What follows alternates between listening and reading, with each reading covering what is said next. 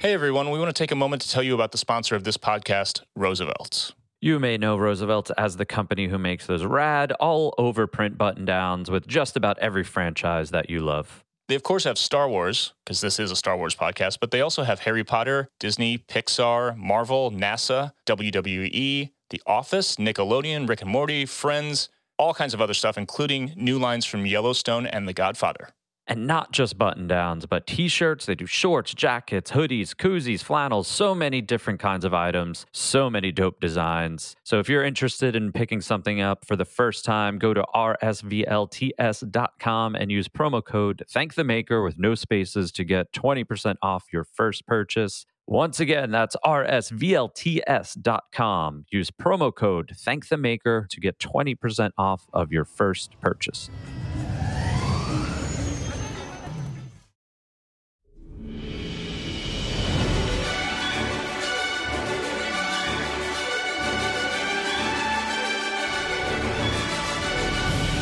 Hello there, and welcome to Thank the Maker, a podcast about heroes, princesses, scoundrels, hokey religions, ancient weapons, and all things Star Wars. I'm Adam Russell. Oh, I guess I should go next. Hey, everyone, it's Mike Forster. What's up, dudes? Hello. So, if you're watching, you can see we have 4 people, 2 guests. Say what's up to our buddy Jason Chiodo, or you say what's up to the people. Hey, everybody. I can't believe it. I'm on TTM. Look at me, Mom. Look. And Kiefer Jenkins. Hi. You got to say something, Kiefer. This is Hi. YouTube, but also a audio recording. Hey, how's it going? I'm Kiefer. Wow. I'm friends with Jason and these guys. So, Kiefer, if you're not watching, if you're a listener right now, you're missing out because Kiefer went full on. You have your actual like shooting rig with your anamorphic lens and all this. Yeah, my Blackmagic cinema camera, anamorphic lens. I have a lightsaber behind me and a diffusion filter. Going for it. This is about as overkill as we can get, but I would expect nothing less, Kiefer, to be honest. If you do it, you got to do it right. Yeah. Yeah, that's great. Yeah. Wow. I think we all still have time to go and get some Vaseline to put on our cameras here. Maybe we can keep up with Kiefer. Yeah, I got to hide the wheels on the land speeder. I'll get the Vaseline. Wow. So we did something this weekend, huh? We did. Did anyone do anything cool this weekend? I almost died from lack of sleep. So did I, actually, now that I think about it. Well, if you read the title of this episode, you know that we're talking about Mosh Eisley, San Diego Comic-Con, which we did this past Friday, July 21st.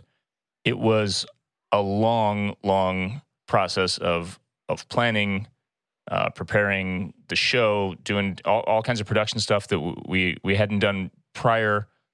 It was quite a process, and that production required some help from some friends, 2 of which are right here. And we thought we'd get together today to kind of go behind the scenes of what we did, talk about how we even got into the idea of doing this additional production, and then some of the fun stuff that we got to use, some of the fun technology and story ideas and all the theatrics, all the good stuff. So that's why we have Jason and Kiefer here on the podcast. Happy to be here, guys. Good to have you. Same goes for me. You know, it was a lot of work and a lot of fun. And I think at the end of the day, everybody had a lot of fun at the show. And that what more can you ask for than that? For sure. I think people had a good time. I would go ahead I would and agree. say that. So let's I guess for frame of reference for people who have not heard us banter about Mosh Eisley, this is our, I think, 3rd standalone show that we didn't partnership with someone, but this is technically our 4th Mosh Eisley. But in regards to us being able to do the production, this was our 3rd one, previously coming off the heels of what would have been Las Vegas back in October, previously Anaheim at Celebration 2022.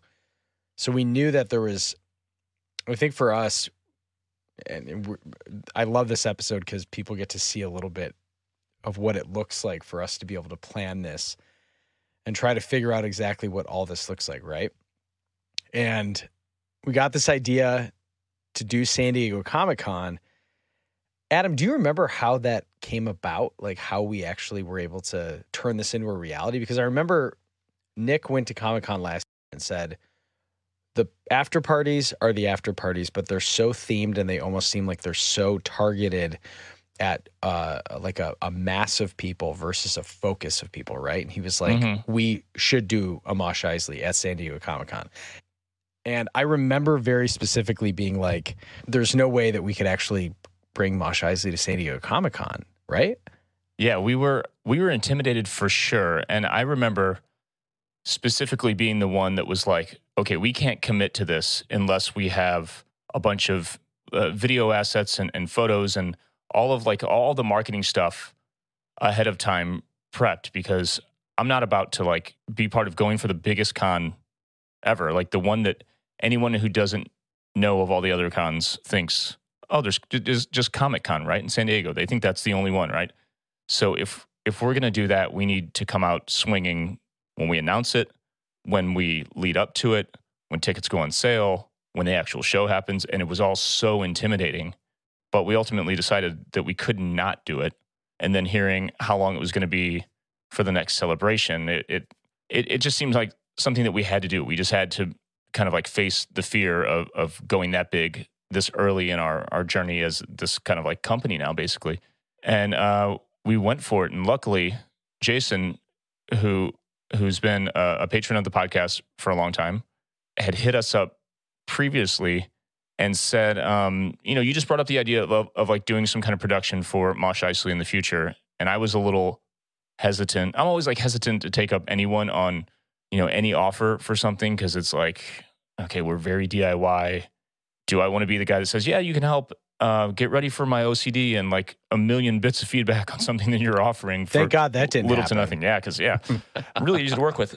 So the reason you brought it up is because you and Kiefer work at a company, which I'd like you to tell folks about, that you do a lot of production for studio stuff, not the movies themselves, but a lot of like ancillary stuff. So why don't you tell the folks where you work and what you kind of do as your day job before we get into it? Yeah, sure. So for me, I'm work in audio post-production. I'm at one of the main studios here in town, but I also have a side business with an independent audio post place that is located inside of a production house called Soapbox Films, which is where Kiefer works. Their bread and butter mostly is motion picture marketing. They do a lot of long form stuff, like the kind of like behind the scenes things that sort of complement the other, traditional marketing, like trailers and commercials that you're going to see for films. And because of that, they have a large shooting stage that also includes a big LED volume. And you should probably take it from there, Keith.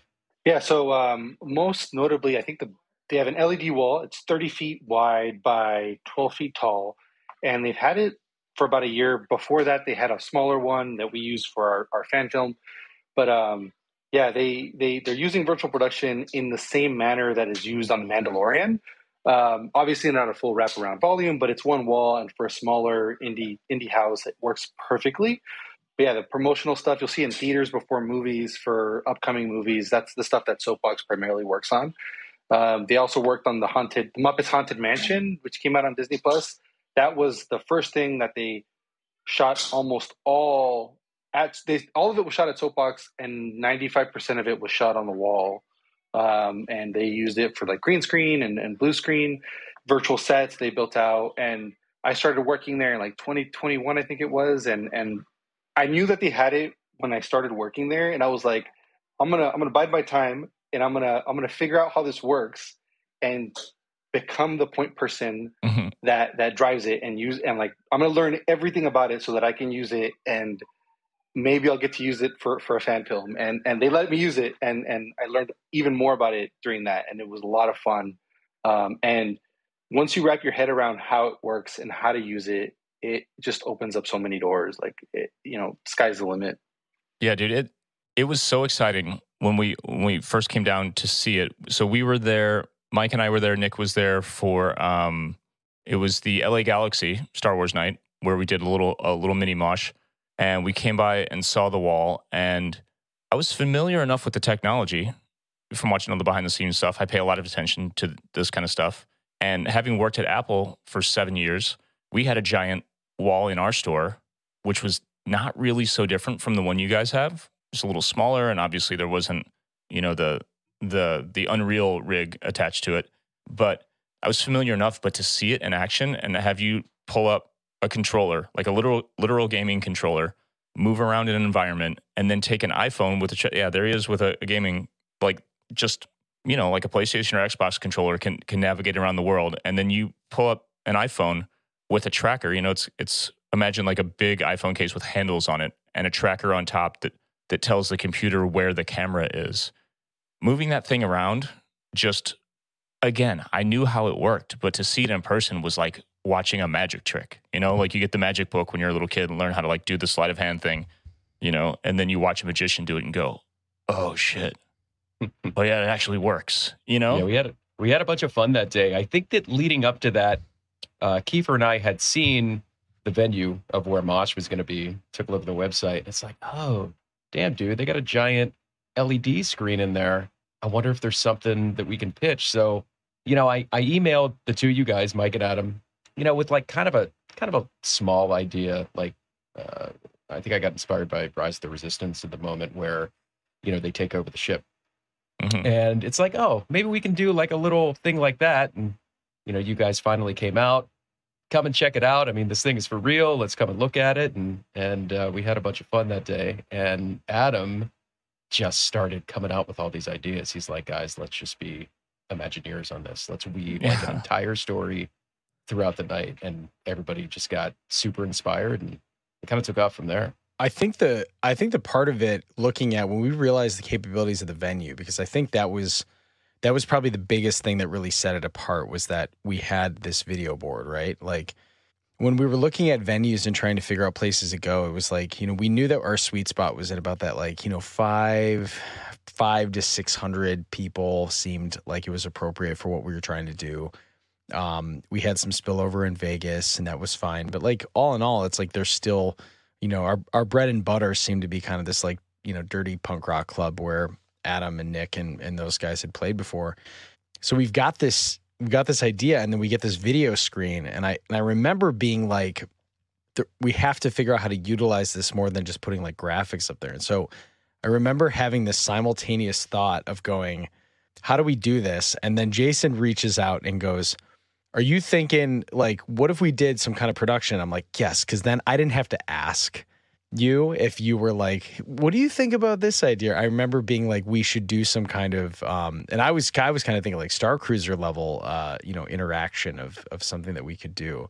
And it was just like, it was literally like this collective idea that we're all in this production mindset, just fantastic, right? And seeing that screen and how big that damn screen was at Music Box, I remember being like, I think they're onto something for sure. Let's do this. The idea originally was to actually have some live music element brought into it too, but I think what we did ended up making a lot more sense. And I remember trying to figure out if it was just going to be flat video.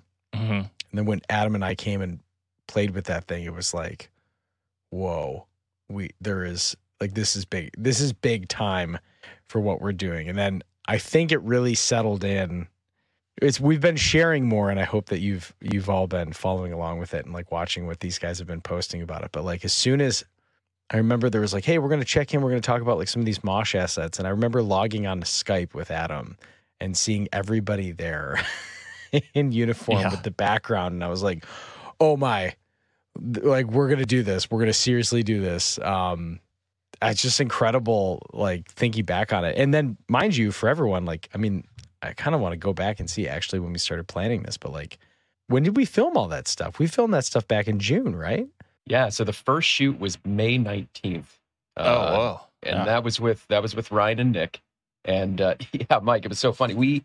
We had talked to Adam about making sure that he could do a Zoom conference and direct remotely. So yeah, even though everything, we were running the shoot, Adam and you, Mike, were running the show. And yeah, so you Skype in and you see your two buddies, Nick and Adam, as scout troopers in the hallway of a Star Destroyer. Oh, Ryan and Nick. Right. I'm sorry. Ryan. Yeah, Nick, Luke and Han style. So right. It's like, what the heck is going on here?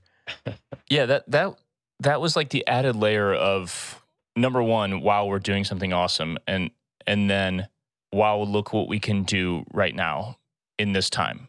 You think back to, just being a kid with a camcorder, like the kind of things we would all try to make, or a kid now with an iPhone, and how unattainable stuff like this was. Not seemed, it just literally was unattainable. Even like recording in a band. The very first recording I ever did with my band, my old new metal band back in the day, was like, I think it cost us like $4,000.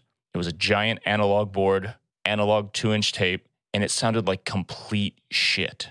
Like, we spent $4,000 of high school money, like kids, and it sounded like garbage, like complete garbage. And here we are, like 20-something years later, and Jason's doing these amazing audio mixes. Kiefer's got this augmented reality kind of situation happening. I'm directing over the internet from Missouri to people in LA. Like, it's just like insane. And we did all this for a party that is Star Wars and emo music. Like, it's just, the whole concept is like, imagine explaining this to any of us 20 years ago. It's kind of insane. Yeah, so technology was definitely working in our favor, but at its core, I mean, we were probably still those same four guys 20 years ago. Yeah, this is a good point. I think on your guys' end of things, I think if you're looking at it, because Jason, obviously you were there, Kiefer had to stay home because he was on dad duty, but his wife kind of, Anna became our kind of like, she knew it. I think her collectiveness of why she kind of rose to the grand admiral of the whole night was because like she knew everyone for the most part. And I remember looking over Kiefer at your wife and being like, you look like you know how to get things done. And she ends up taking the night and basically like keeping the show on the tracks for the first one, right? And so the process of knowing how much more we added into this in terms of like, we had to have beats. There had to be, at this time, this was going to play. This video would go up on screen. Raimi's, as Officer Ramalay he has to know where he is in the script. He has to be able to like, and he had a ton of fun becoming a character, having this idea that, you were going to interact with this. So on your guys' end, have you ever done anything like that before? Almost in this like live experience versus the production world where we get to like do things multiple times. And then also like once it's locked, it's locked. Like, have you guys ever done anything like this to this level? No. I mean, that's what was sort of daunting about it because nobody's done this. Nobody short of Disney and Lucasfilm have done this. And we're just fans that are doing this. Yeah. So Kiefer, you've done several Star Wars fan films, and I remember seeing, I guess it was your post about, some pickup shots that you did, because you had some actual like practical sets, and then you had some pickup shots that you did with the wall, and I saw that. Was very impressed. But again, like to Mike's point, that's something that you create, you do what you do in post, and you deliver it as a finished product. It's not like a stage show. So yeah, what was that like thinking about how to deliver it in that context versus finishing it, rendering it out, posting it on the internet? Like with anything, you got to do it right, or you don't do it at all. Mm-hmm. Whether it's production or live, you have to do it that way, or else what's the point? If you're not gonna commit and do it 100%, it's not gonna be 100%. People aren't gonna absorb it the same way. Mm-hmm. And part of it was, at one point I think Jason said, "Oh, we should just do green screen if we can't get the wall." I'm like, "No, Jason, like we have to get the wall. That's the point, because give me that wall. We could do the green screen, sure, but then people will know. People during the show, it's not going to be that past the finish line, past the blow up point of what we got." And I think, we worked really hard to make sure we could get the wall, and that's what sold it, I think, for a lot of people. Yeah, dude, it was crazy how it just looked to begin with, just like raw, straight from the camera, over Zoom. It was mind blowing to see how we could do it. It's not as involved as what they're obviously like what a studio like Disney or Lucasfilm is doing, but it was just like such a magical moment to go. It was like Doc Brown, like with Marty coming back in time, showing him that his time machine works. You know what I mean? Like, it's funny you say Doc Brown, because I tell people all the time, the key to virtual production is thinking fourth dimensionally. Mm-hmm. If you can think fourth dimensionally, you'll get it and just run with it. You're going to have a hard time if you're not. You have to move the camera. Like, you don't have to move anything. Just move the world and position your lights, and that's it. And you just go.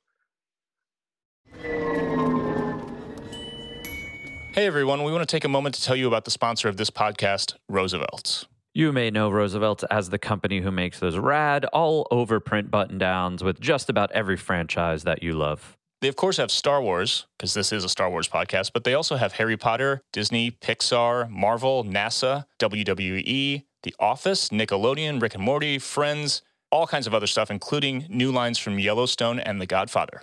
And not just button-downs, but t-shirts. They do shorts, jackets, hoodies, koozies, flannels, so many different kinds of items, so many dope designs. So if you're interested in picking something up for the first time, go to rsvlts.com and use promo code ThankTheMaker with no spaces to get 20% off your first purchase. Once again, that's rsvlts.com.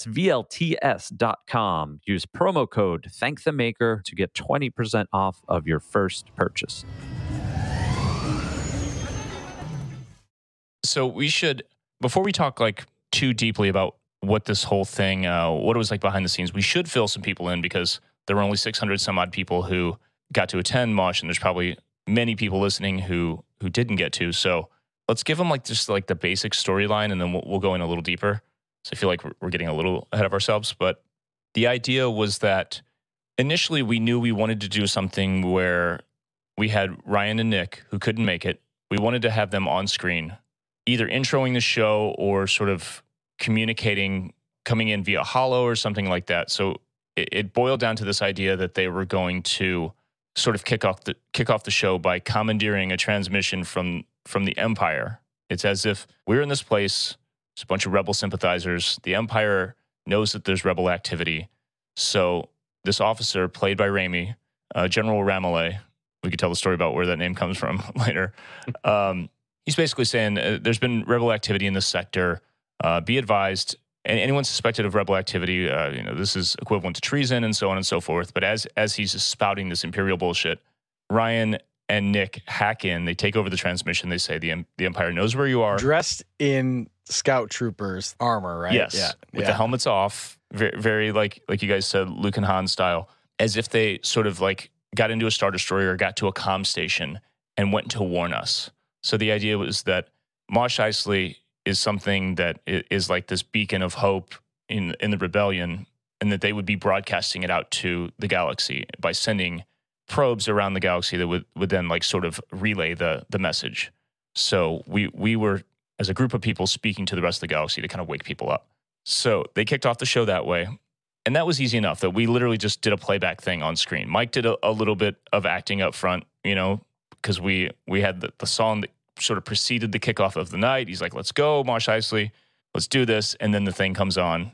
But it was still pretty straightforward, right? Yeah. But then the next time that we see Raimi, we had just seen him on screen as General Ramallet. He then shows up at the venue. So like, it's cool in our heads. It's cool on paper. But I wonder what it was like for people to go, what? That dude? Like, they're going for it. Like, let's go to the comments. We have to, like, we're people putting it together. Let's go into the comments on the Discord and on the YouTube and see if people were putting it together. Because I think, because we're like saying it like, yeah, it crushed, but we have no idea of if it worked. Yeah. It feels like it was the kind of thing where even if people didn't fully follow the story, they were just like, oh shit, that guy. Oh shit, the Empire. Yeah. Just like kind of stoked about what was happening, period. Point being, Raimi shows up. He's essentially like, okay, I've been hacked. There's something going on there. So the Empire shows up with troopers in tow, and he starts to address the crowd saying, it's clear now that there is some rebel activity going on here. We're going to conduct a thorough search of this whole place, blah, blah, blah. And as he's speaking, Vader comes on screen. Vader, who's very displeased with Raimi's inability to keep the situation under control, and tells him, gives him the classic, like, you won't fail me again kind of thing. Force chokes him, through hyperspace, essentially. He does a force choke on screen. Raimi falls to his knees in the venue. So he's acting against this pre-recorded thing of Vader that you guys also shot on the wall. Right. With a different Vader than the one who was in the suit later. Yeah. So he not only had to act, but the timing had to be in line with what was on the screen. So this finishes, there's then an Imperial presence. Vader says, I'll deal with them myself. He's going to show up. So then he does show up.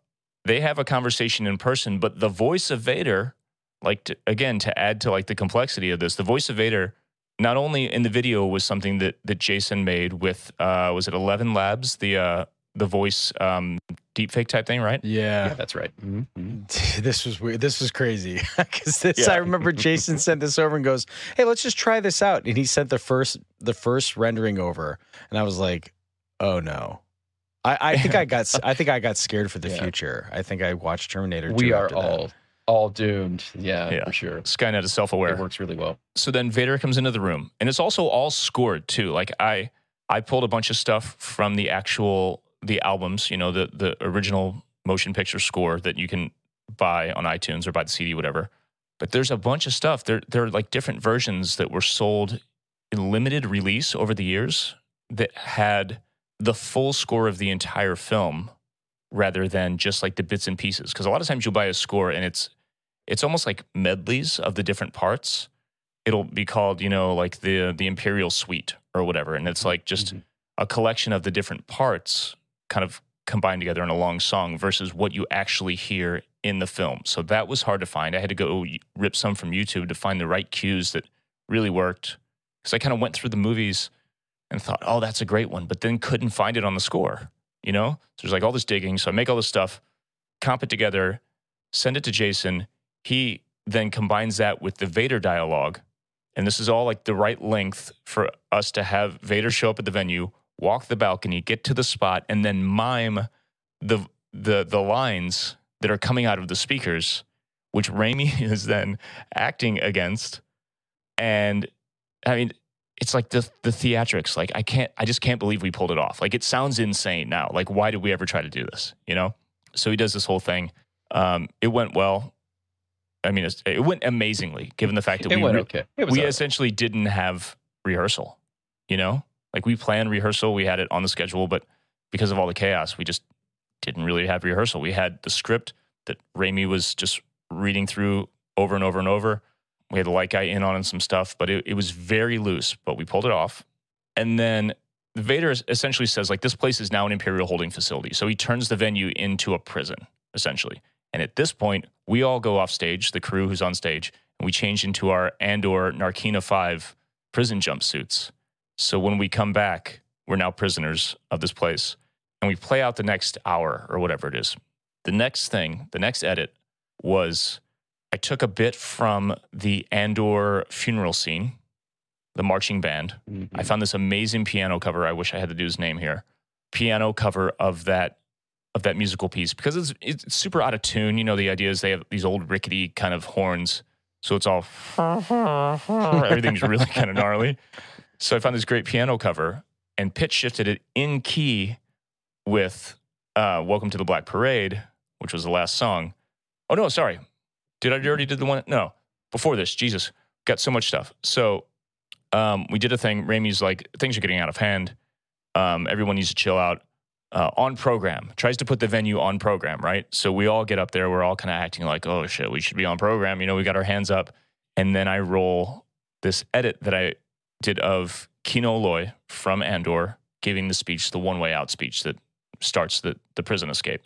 Cut out all the stuff about killing everyone because that wouldn't go over well in the venue. But made this edit that happened to work so perfectly. Shout out Henry Clark, who got the 4K rip. The 4K rip and the 7.1 or whatever it is surround version of that Andor episode. Pulled out the center channel, which typically, like in the center channel, it's mostly dialogue. You can still hear the score a bit. You can still hear some Foley, but it's enough dialogue that you could isolate it. So then I got the actual score piece that we needed that would work with the next song, which happened to be right in key with Fall Out Boy's Thanks for the Memories. And the tempo of the One Way Out chant happened to be like two. Yeah. And it's strings too. So like cut all that together. Everyone's chanting One Way Out. We push the Empire off the stage and then we just party for the remaining several songs. What are you, some kind of musician? I'm trying. Dude. I'm doing my best. Adam sent that little suite that he cut together over just a few days before. Yeah. And I don't know about you guys. I heard it and I'm like, oh, it's gonna take every bit of strength not to just lose my shit and turn into a blubbery mess, you know. Yeah.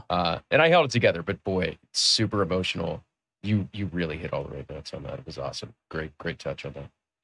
And I didn't watch it because I wanted to be surprised, and you hyped it up. I'm like, I don't want to watch it. I want to wait till I want to save something for myself for the show. Sick. That's awesome. I didn't realize.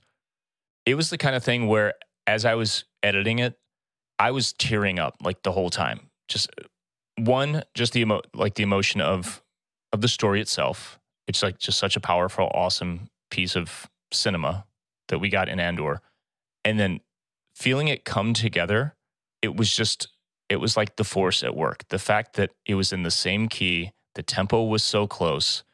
Like, I have goosebumps just thinking about how well it worked. I just kept listening to it over and over and over and watching. Dude, so we did this. We're all in the one-way out thing. We've taken over. We're raging. And then to wrap up the night, Mike goes down to the floor to give this speech about, thanks for being here and, what brought us together and so on. I don't even remember. I was just like too wrapped up in it. But you get this amazing little speech with this soundtrack that is that funeral procession music, the piano cover, which happened to go perfectly into Welcome to the Black Parade. And you invited, or did you cue them up, or did they just come up on stage? I forgot exactly how we did this. We knew that I had to go into the crowd to bring the attention to me so that they could get up on stage without anyone looking at them being our buddies in the Knights of Chem. Yes. Which Jason doesn't know anything about that. So it's the My Chemical Romance, the Black Parade. What they wore through that whole album cycle, the kind of marching band. What do you call those? The skeleton. Yeah, those jackets that look almost like a rib cage, that style. Our buddy Zach the Maker has the Knights of Ren with those jackets on. He's got his Kylo helmet, of course. These dudes have like weapons that are built out of instruments and shit. It's like this incredible mashup. And then to top it all off, like the cherry on top, what's Captain Nader's real name? He's known as Captain Nader on. I'm like, should we say anything? Because he's like, I don't want to blow up his spot. Yeah, exactly. Okay. Code names only. We'll go with handles only. Captain. Well, yeah, sure. Again, he's in the chat, so I'm like, oh no, don't blow up Nader's spot. But he. I mean, Nader is probably one of the best Wookiee builders I have ever seen. And best I've ever seen, for sure. Yeah, if you were looking for a Chewbacca, and he did a black chrysanthemum that is on stilts, and he's humongous, and he's got the arena armor on, and I got to see it. He walks in, he puts the thing on, and I'm like, oh my God, this is going to be amazing. And for them to all come out. Well, also he put the jacket on too. So he was Black Parade Chrysanthemum. Black Parade Chrysanthemum. That's so good.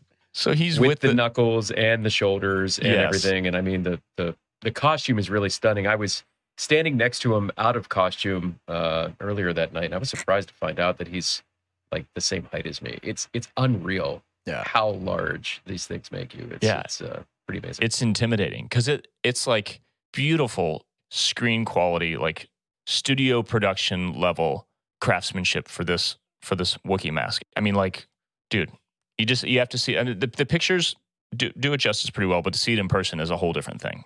And what's also really rad is on our side of things is that the Knights of Chem is made up of almost entirely everybody from our Discord. Like our Discord community of Thank the Maker is made up. The Knights of Chem are made up entirely of our Discord of other super fans. So it's like a full circle thing to get everyone there to do that. I remember kind of like having that moment where we all went up and everyone's hugging each other at the end. And I kind of was like, is this like literally the craziest? This is insane, right? Like this is crazy that everybody in this room is like on the same wavelength. I don't know. I get cosmic when I think about it. Yeah. And shout out to the Knights, of course, Zach, as Kylo brought us all together. Thomas, Kevin, Tyler, Logan, and Ethan.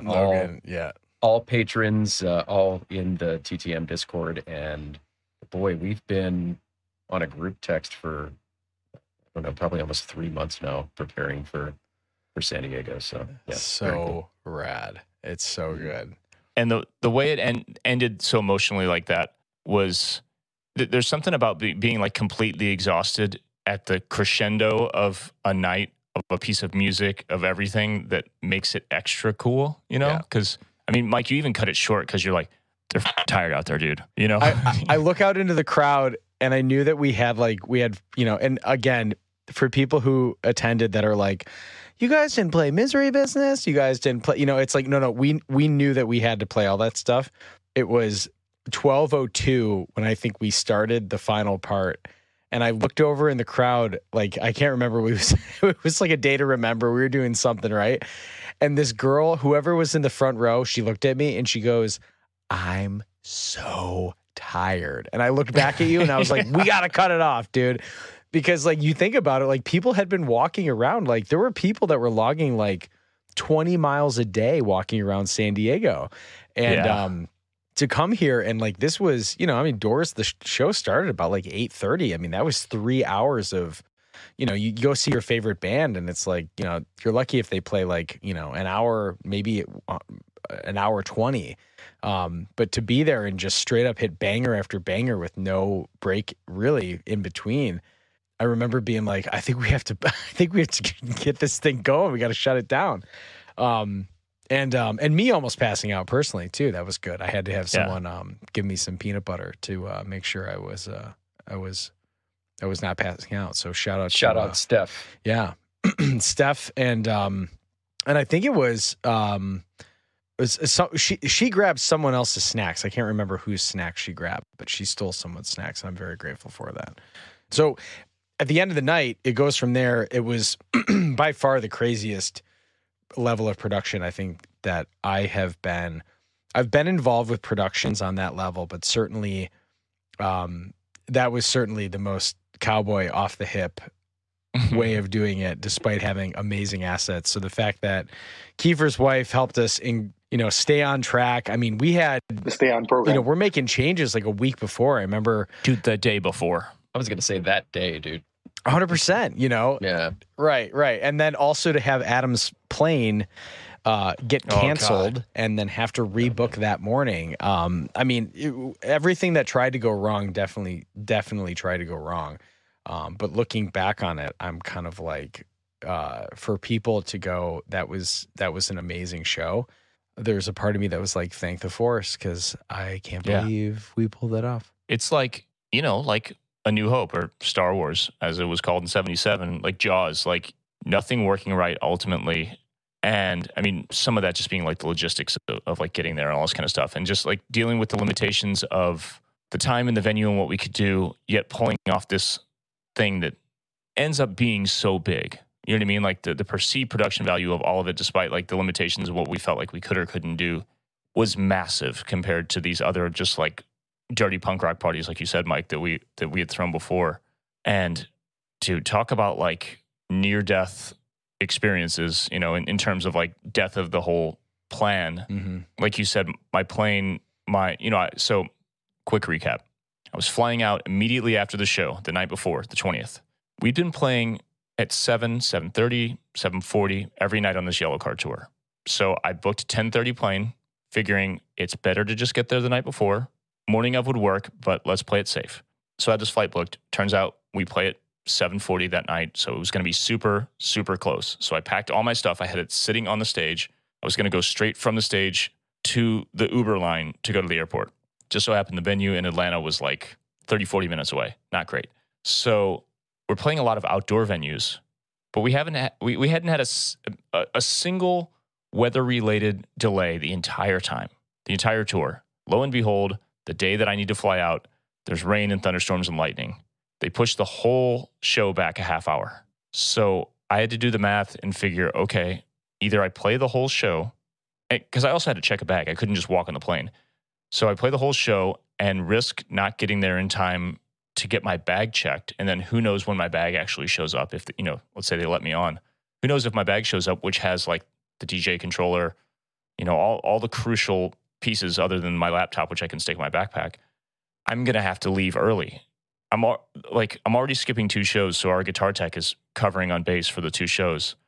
We had sat in the dressing room. He learned all the songs. We had sat and played, and he played along with, Josh, like just hitting a pillow with with drumsticks and playing acoustics. He knew the songs. He's been with us forever. He's our good friend.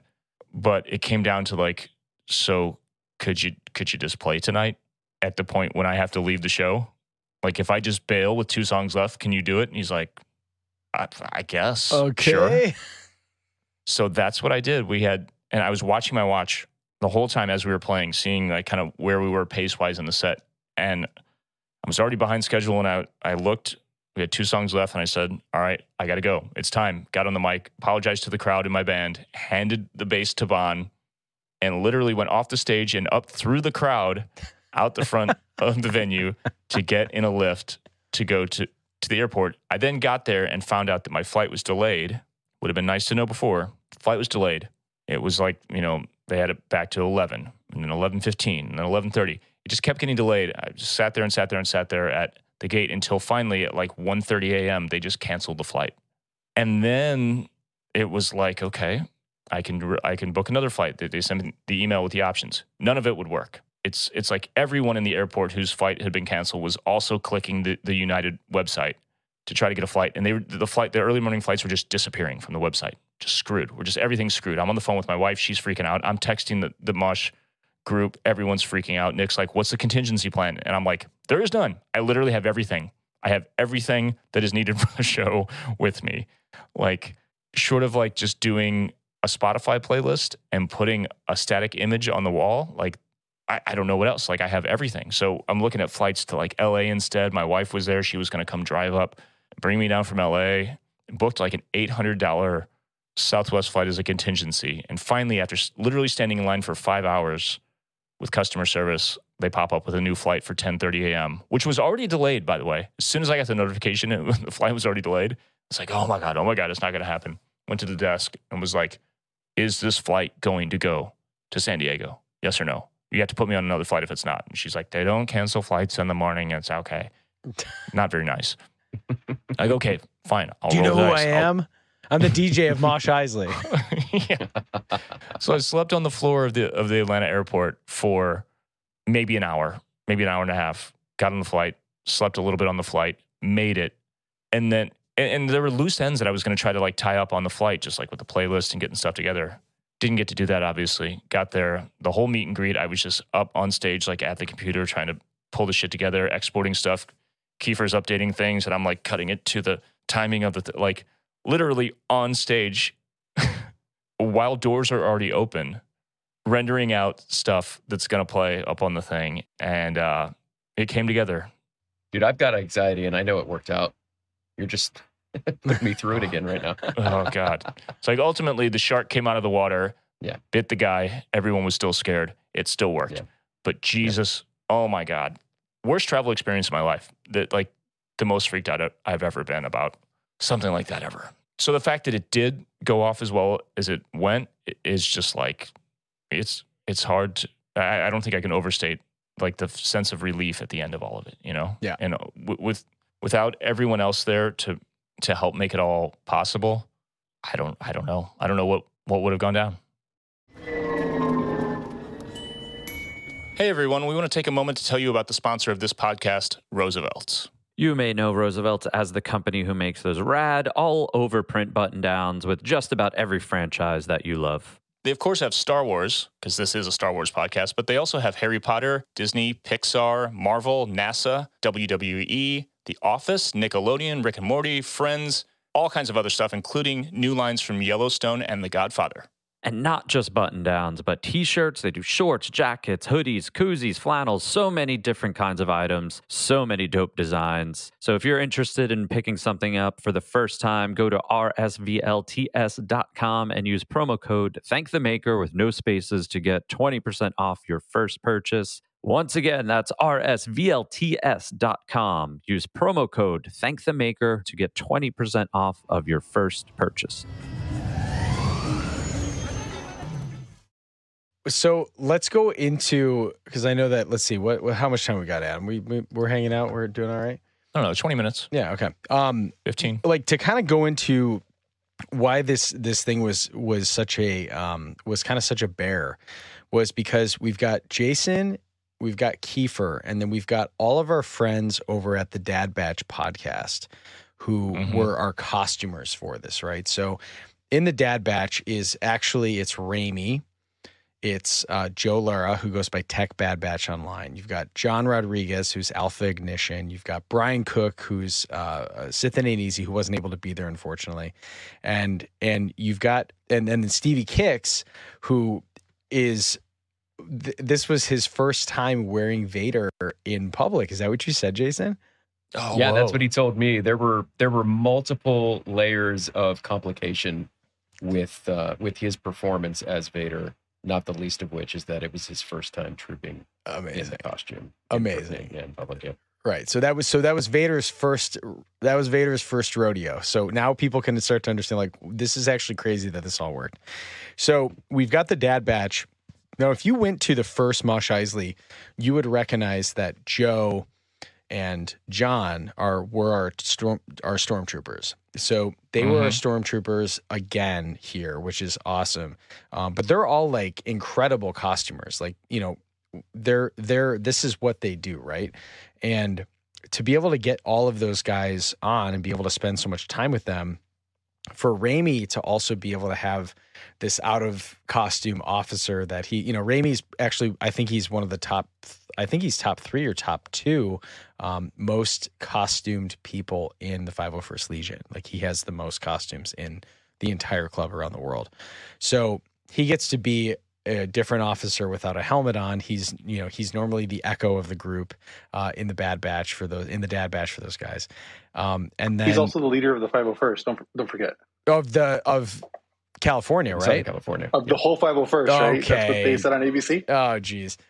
So, anyways, to have those guys be able to help us again is like, it was absolute poetry to get all those guys involved in that level, and to have, you know, Stevie be his first Vader, to have Ramey be involved in this regard was like, I mean, for me, it was like a celebration of like complete fandom, because all of those guys, you guys, like, and this is kind of what I said at my little, you know, speech when we were getting up to it, is like, this is the fandom. Like this is a truly unique set of, like, in pop culture, this level of dedication to something doesn't really exist outside of what we've built in Star Wars. And I think that everyone who attended, everyone who is behind the scenes, everyone who's helped us out with that, I think this is the highlight of why Star Wars is special, why Star Wars is unique. Because, you know, I had kind of made this off the cuff comment about, you know, there's certainly something going on right now for, obviously, between the studios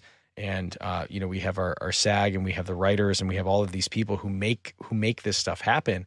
I was trying to say that, you know, the studio buys the rights to it to make money off it. But like, there was no studio involvement with this. This was literally fans just being fans and understanding the stories that go into Star Wars, what makes Star Wars really fun. And so that kind of goes to show you that if Disney decided to cut Star Wars off tomorrow, we have all the ingredients to still make an amazing Star Wars experience as fans.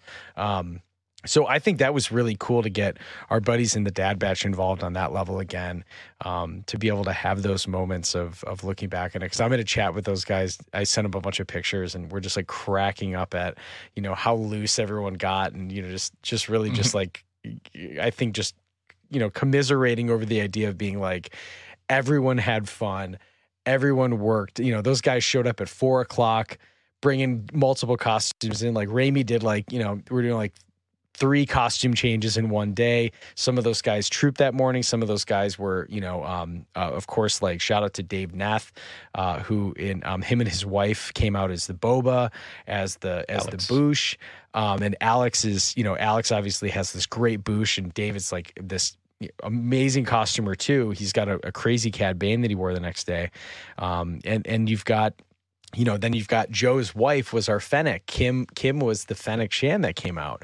So you just got this, like, it's hard to describe, like, how deep the fandom goes when, like, look at what we pulled off with our friends. That's really what it comes down to, right? Like, the fact that we all know each other and we're able to pull off that level of a production with like literally zero quote unquote professionals doing this besides you, Adam. You make your bills on music. The rest of us are working some alternate version of it.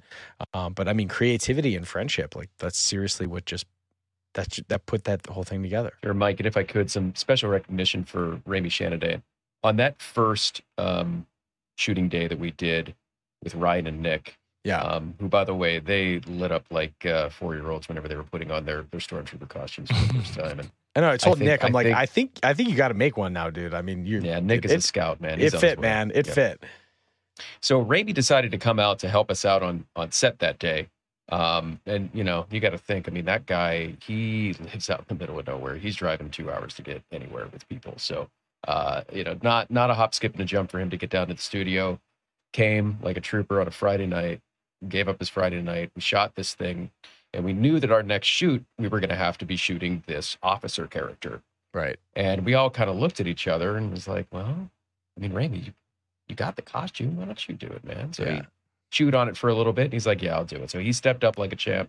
Yeah. Shot him. John Rodriguez came out, and he was his number 2, the line officer, green. And then we had Anna Jenkins, Kiefer's wife, as a reserve TIE pilot. There's some looks at it there. And, Ramy could have been credited as a key grip. You can see him holding the red light bulb there. Yeah, on the the right alarm, side, I think. Right? Exactly. That's high-tech, high-concept stuff there. Right. Wanted to make it look like there was a flashing light inside of that. So that corridor. That is indeed the lead singer of Yellow Card right there, you guys. This is not CGI. This is not a deep fake. That's really Ryan Key right there in the flesh. And at the time, he was he happened to be in Los Angeles laying down some tracks for the new album that I don't think anybody knew about at the time. So double, triple secret probation on everything we were working on at the time. Ramy totally stepped up. He ended up becoming a part of our group chat throughout this entire process, throwing ideas at us, trying to, organize thoughts and really working it towards the goal. And, very, very grateful for his contribution to it. And then on top of all of it, he decided to also dress up in probably one of the most complicated costumes that you can put on in one day as Din Djarin. Yep. On top of all of it that night. So, so your greatest hero and the most reviled villain of the night was the same guy that night. Yeah. Dude, he took the heckling like a champ. Just because you don't have to prompt anyone in the audience to start heckling the Empire when they come out, and they start talking about on program. Like there was no need to add One Way Out as a chant in the audio. Like as soon as he started talking it just people went for it. Yeah. And then we left him up there and the troopers when we went to do a costume change during that little like new metal block. I can only imagine what the vibe was like, to like almost like WWE style, like being the villain. Yeah, the only direction to him was just be a magnet for hatred. I got a shout out for him too. When he got on his knees, and I don't think he told anybody he was going to do it. He just did it, and the stormtroopers reaction, they're like, "Oh, yeah, is he okay? Is Ramy okay? Yeah, is that yeah? That's so good." Yeah. So I think though, like what you're kind of just looking at though is, again, everyone's saying it in the chat, but you're really, this is the fandom. Like this is the greatest representation of what a collective group of people who as a group, as united people, love a franchise, love a set of stories. And you can see how much work goes into what I think all of us wanted to do it right. We wanted to make it feel like it was something on the level of what, Disney would have done or what Lucasfilm would have done for an installation or something like that. And you can see that there wasn't this desire to, poke fun at, we're obviously having lighthearted themes because like the sense of the show is, but like everybody took it really seriously, right? I would actually probably John Rodriguez is going to listen to this and I'm going to call him out because I go, dude, keep your helmet on. He came out there with his hair just flowing. He wanted to let people know it was him. But mostly, what I look at is just the celebration of the fact that we've all been brought together, to kind of do this thing. And this was really the pieces that, the pieces that connected. So it's a core memory for me. I look back on the photos. I don't remember half of them because I think I was just on a my mind was focused on remembering all the songs that I had no idea Adam was going to play. And but I think from a technical and a production standpoint, I mean, we couldn't have done it without the guys in the Dad Batch, Jason without you, Kiefer without you, without Anna. There's all of those people that came up and helped with it. Truly, I think if I'm speaking correctly, we were one of the only parties to actually authentically sell out at San Diego Comic-Con. That wasn't some intentionally limited, lottery drop or something like that from a studio. So I think that's pretty damn telling, that people know that it's designed for fans of a particular era of music of our lives, but also people who understand that, like, you're going to come here as a fan of Star Wars and you're going to get a Star Wars experience that you're going to think is unique and super fun, and every show is going to be a little different. That's kind of the charm of it. Sure, and don't sell yourself short. I mean, all of this, sort of pre-produced content that we were making, in the grand scheme of things, kind of a small part for the entire night. Adam was the maestro of the whole thing. But pivotal, man. Yeah, sure, that's true. But Mike, Steven, Sarah, Dano, just dancing their hearts out all night, and of course all the lead up to it and the organizational stuff that. I can't imagine how much stuff you guys had to go through to get everything off the ground. So, anyways, it was awesome. Adam, you were showing Vader there for a second. That was Matt Barker was our Vader on set for the pre-recorded portion of it. And I know you were talking about the AI voice synthesis. Yeah. We ended up using a service called 11 Labs. There's a few out there that are doing AI. The one that everybody probably knows is Respeecher. That's the one that Lucasfilm is using for Luke and some others.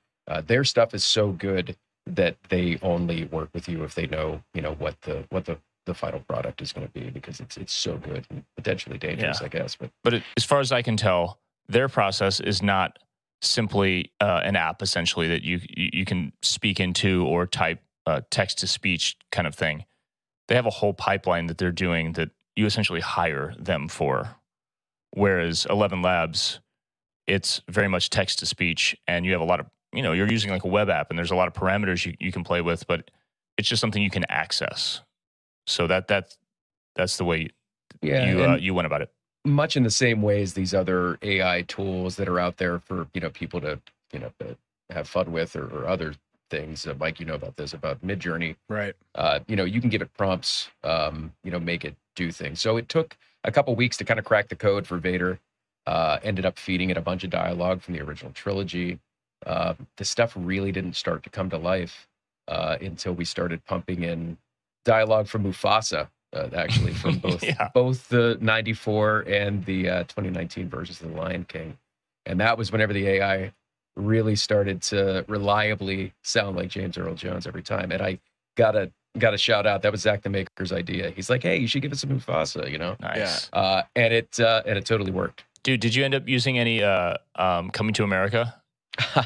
No, you know what? I tried to, and then it was starting to bend the accent a different way. I got it. Right. Yeah, right. it's very well then, 2 million. You go or Sandlot too. You could also have used that. Yeah. George, Babe Ruth. I think what's interesting, the part that was so rad about it was that the first time I heard it, I remember being like, this is so good. This is so good. And it just kept getting better the smarter and smarter you guys were feeding it and kind of like, correcting it. And I think for people who are in the audience, for them to hear what it was, I mean, there was that bass tone of the forced choke that, I bet if people were focused on it, and if you probably rewatch a video of it, you can hear that sound in there. I mean, that was, we tested it out. I mean, to kind of like, again, throw it back to Jason, you went down, you were testing this stuff to make sure that like it was tracking in the venue, because the venue obviously is very specific to, what it's finely tuned to their place. What's also crazy, adding another layer of frustration to it, whether it's like part of their business park that they're with, or if it's with other people, they weren't allowed to literally play music or like sound. They weren't allowed to do anything before 5 p.m. Well, the doors opened at 6. So we had to assume that everything was going to work within the hour. And it was like, we were, you started firing it up. We had all the stuff preloaded, listening to it. We're like, does this sound good? Can everyone hear it? Okay, cool. So it was just an incredible process watching that come to life and being, it's like every time I look down at the, our chat was called like, Mosh Eisley Creative Group or something. And every time I'd get a chat and I would see a little file, I'm like, ooh, we're going to get something new in here. This is going to be awesome. Changing it again. Right. Yeah. So it just goes, I just think it really goes to show like how much work was put into like even the little nuance of like the 3 lines that we made Vader say in the, in the show. Yeah, the Vader stuff was really critical for the technical aspect of it and how it would play back, especially that force choke. Again, thanks be to the Imagineers of the world who gave us the idea to give that little bass drop, like for anybody who's written Rise of the Resistance whenever you're in the holding cell. Yeah, that's what we were trying to emulate there. But in true, what I've come to learn Mosh Eisley fashion, we had to throw a couple curveballs, and somebody, I don't know who it was, but it was an amazing idea to have Vader show up on that 3rd floor railing and overlook the entire crowd. It was a phenomenal misdirect. Yeah, that goes back to that, the Jaws kind of situation where like we were working within the limitations of what we had, and the biggest one, funny enough, being the fact that Vader can't navigate stairs without someone holding his hand. So we thought, okay, dressing rooms are on the 3rd floor.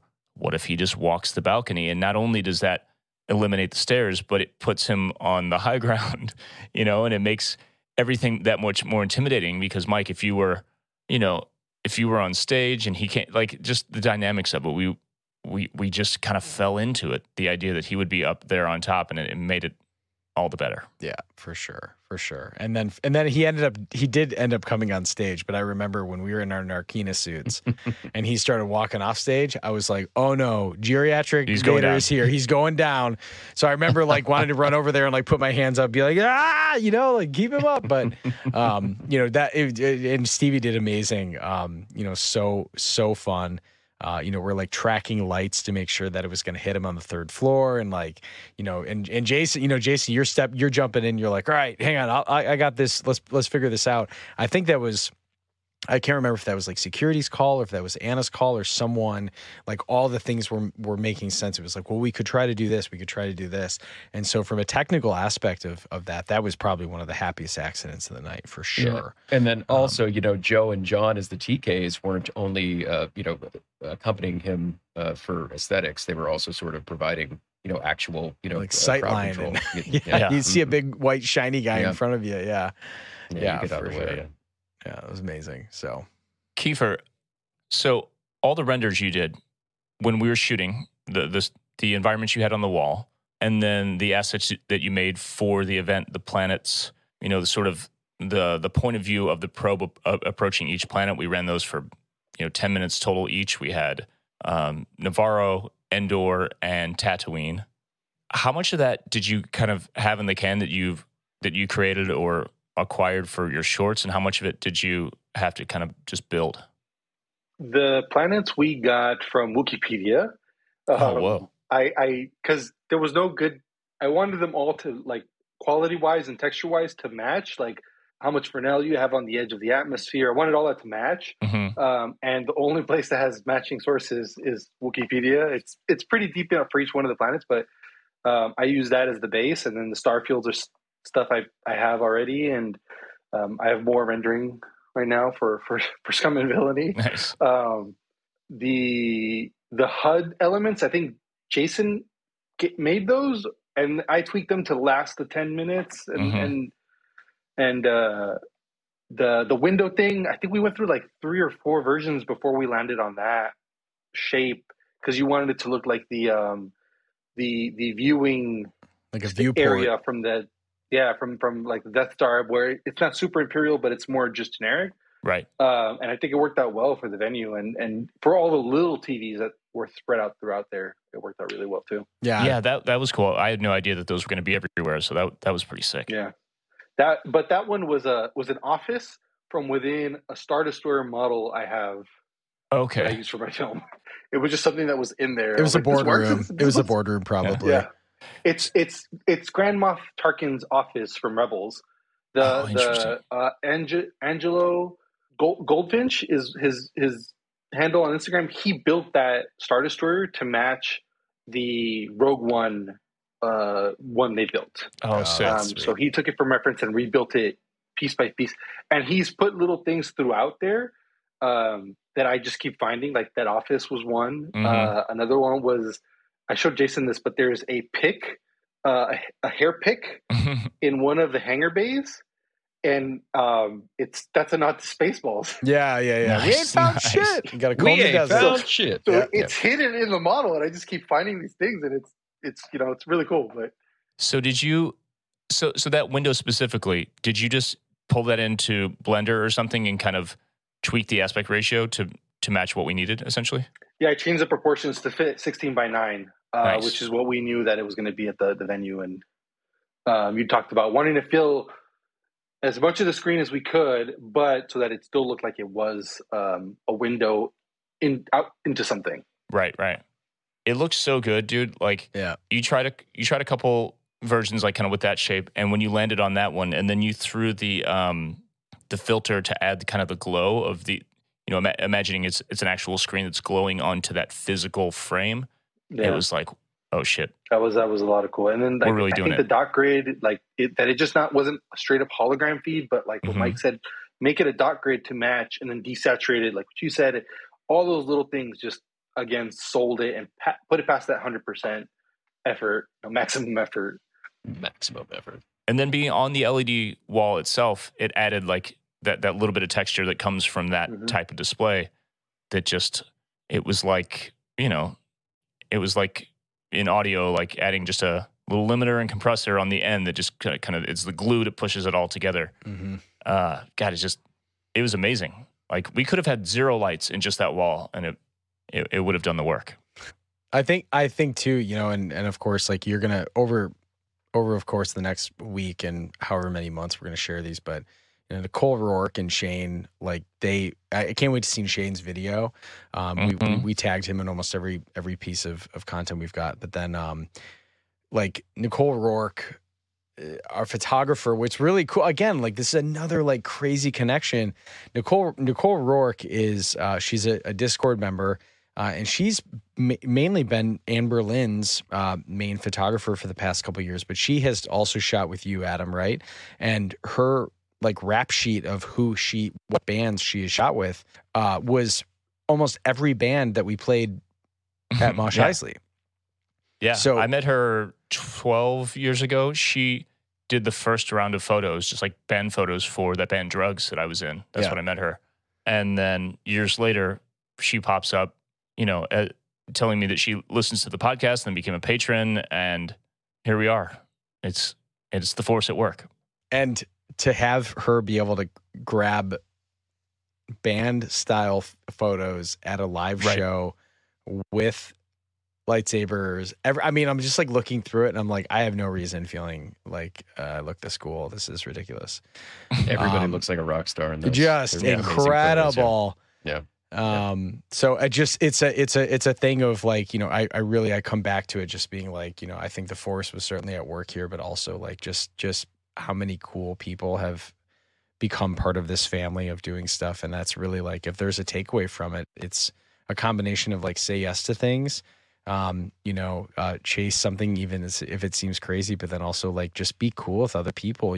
You'd find that people who want to do creative things are like magnets to each other somehow. Even if I live in Michigan, Adam lives in Missouri, you guys are in California, it feels like when we have this technology to be able to communicate, collaborate on these projects. Like literally, Matt is in his Vader costume, and we're like going over the script with him, and he's like, pointing at, we're going to do General Ramile. And Adam and I are like, well, let's look at some references. Like, he actually doesn't point all that. Like, where does his hands go on the belt box? Like, okay, stand there, hand up. Like, it was nuanced to that point because we like treat Vader like he's such a like he's such a legacy character that we wanted Matt to feel like he was Darth Vader. Like, you can just look the part, but like Chris Bartlett always says, like, once you put that costume on, get into character, and I think for Matt and Raimi and everyone who was up there when they had to kind of turn on that, like, okay, now we're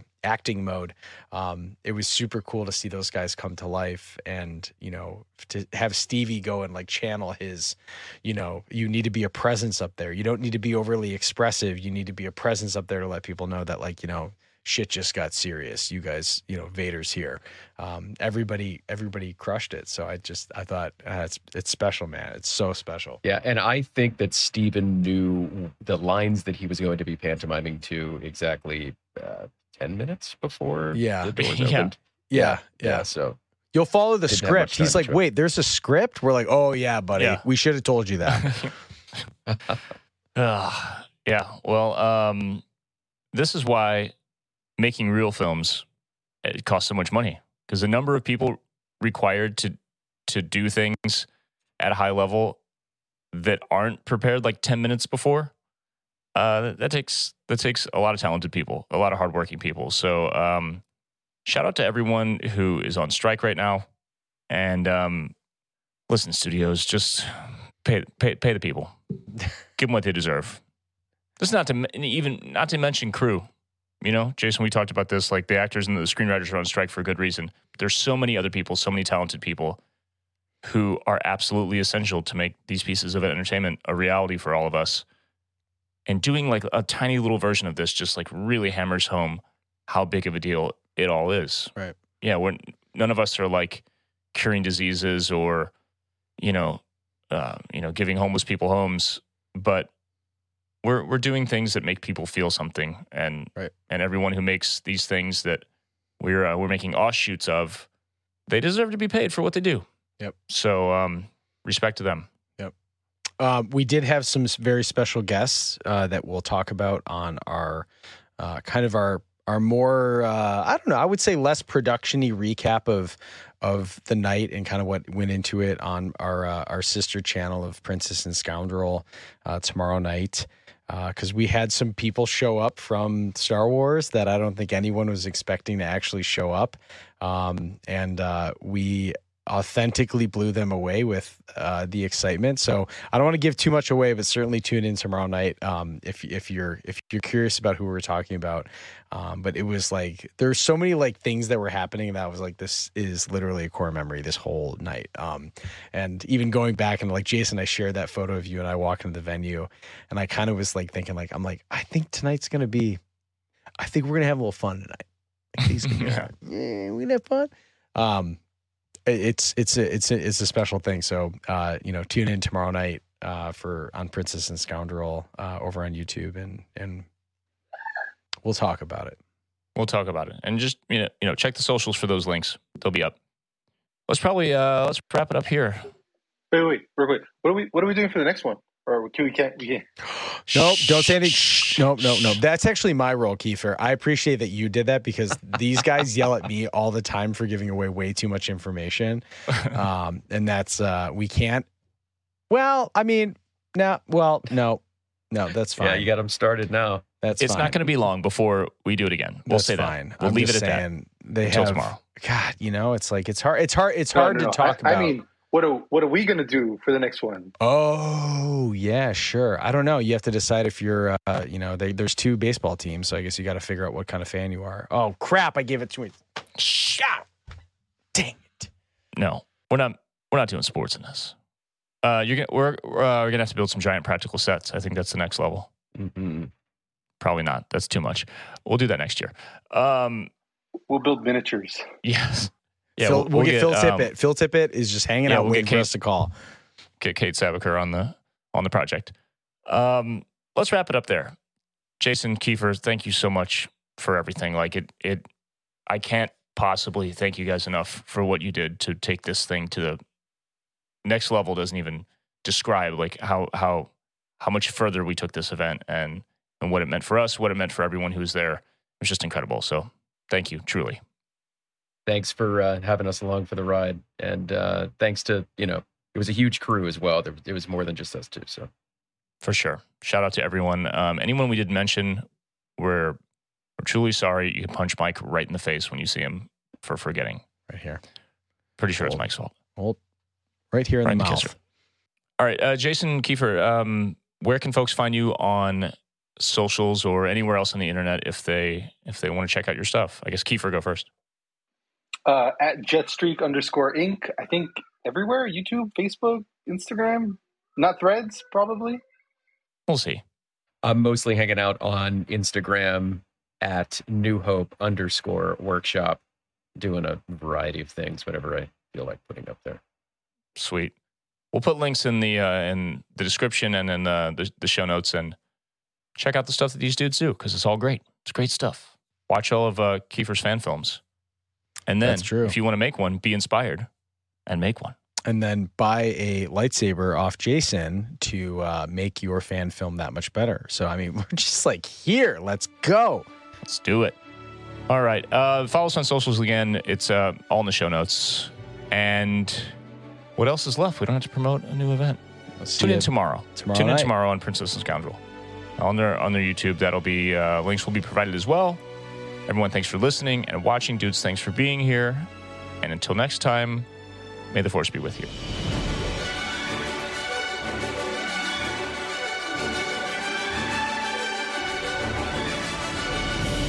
If you enjoy Thank the Maker, you can support us by following and leaving a review on Apple Podcasts, Spotify, or wherever you listen.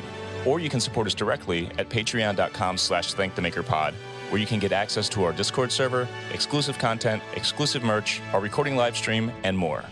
Our patrons quite literally make Thank the Maker possible.